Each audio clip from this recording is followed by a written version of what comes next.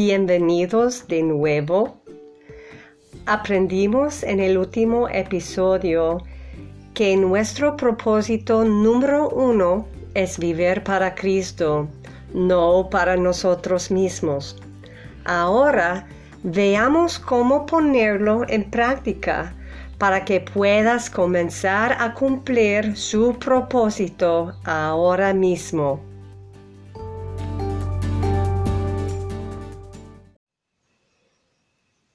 Estoy segura que podrías estar pensando que vivir para Cristo significa ir a la iglesia, leer la Biblia y orar.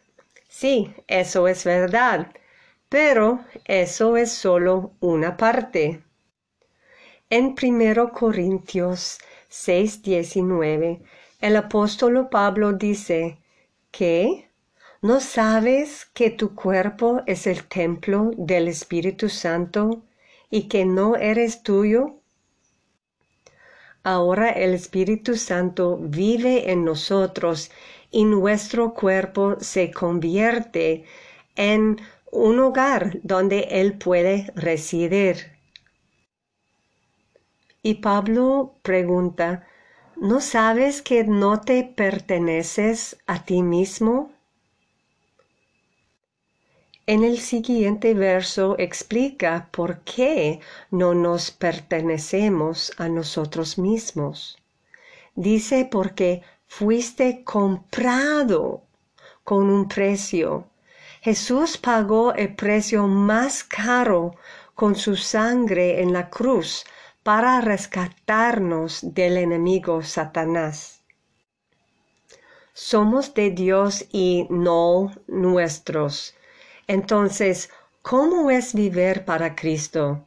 Significa que no solo decimos una oración para entregarle nuestra vida, lo ponemos en práctica viviendo para Él.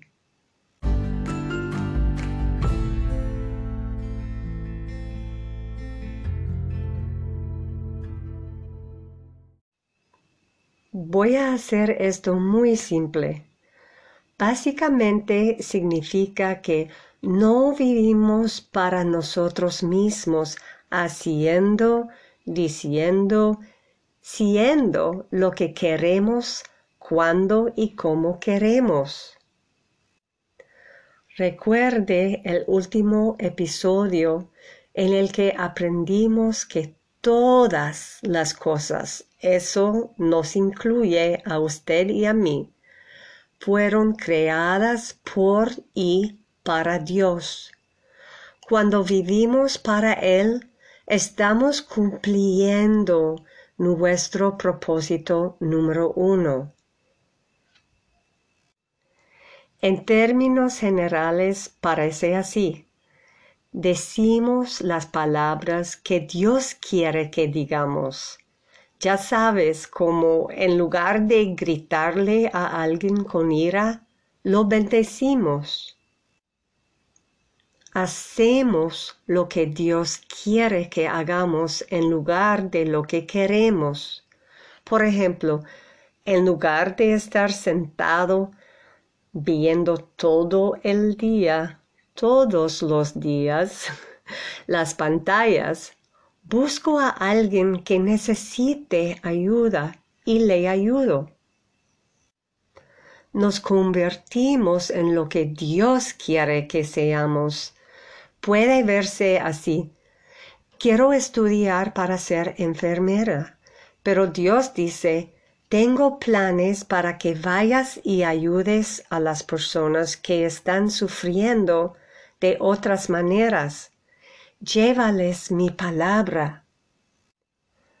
Ahora bien, no hay nada de malo en ser enfermera.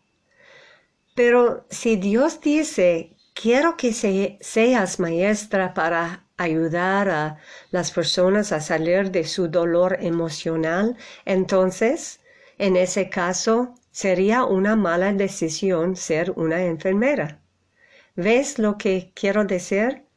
Y es importante saber que no podemos decir, hacer y seamos lo que Dios quiere que hagamos todo el tiempo sin su ayuda. Por eso es importante crecer diligentemente en nuestra relación con Él para que ganemos fuerza.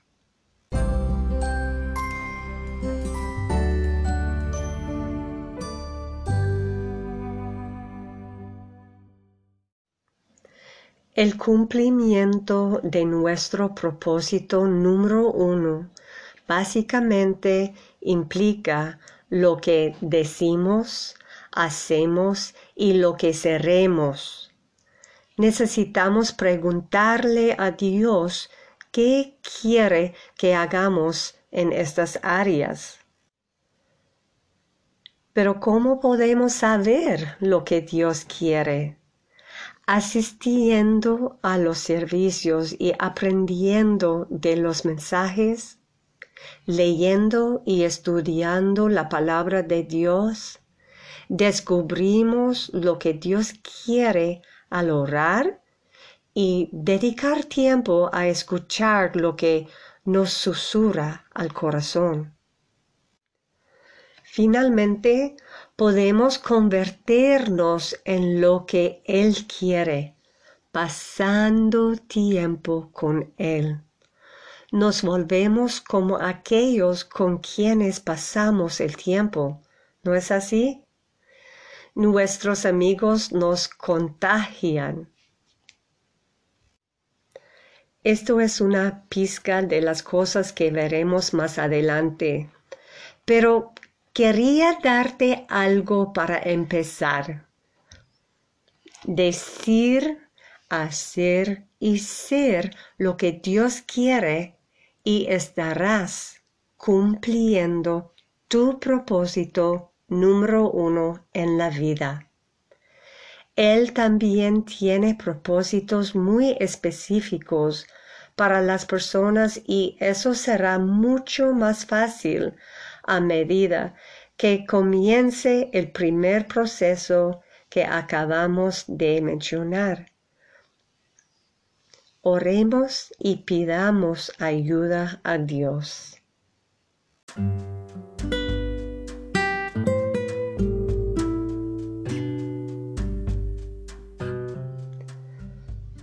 Padre Celestial, nuestra sencilla oración de hoy es: ayúdanos. Confiamos en ti para que nos dé la fuerza para decir, hacer y convertirnos en lo que quieres de nosotros. Gracias que tienes un propósito para nuestra vida. Te amamos, Padre. En el nombre de Jesús oramos. Amén. Queridos amigos y amigas, Dios les bendiga. Asegúrate de suscribirte para recibir una notificación cuando publique más episodios. Hasta pronto.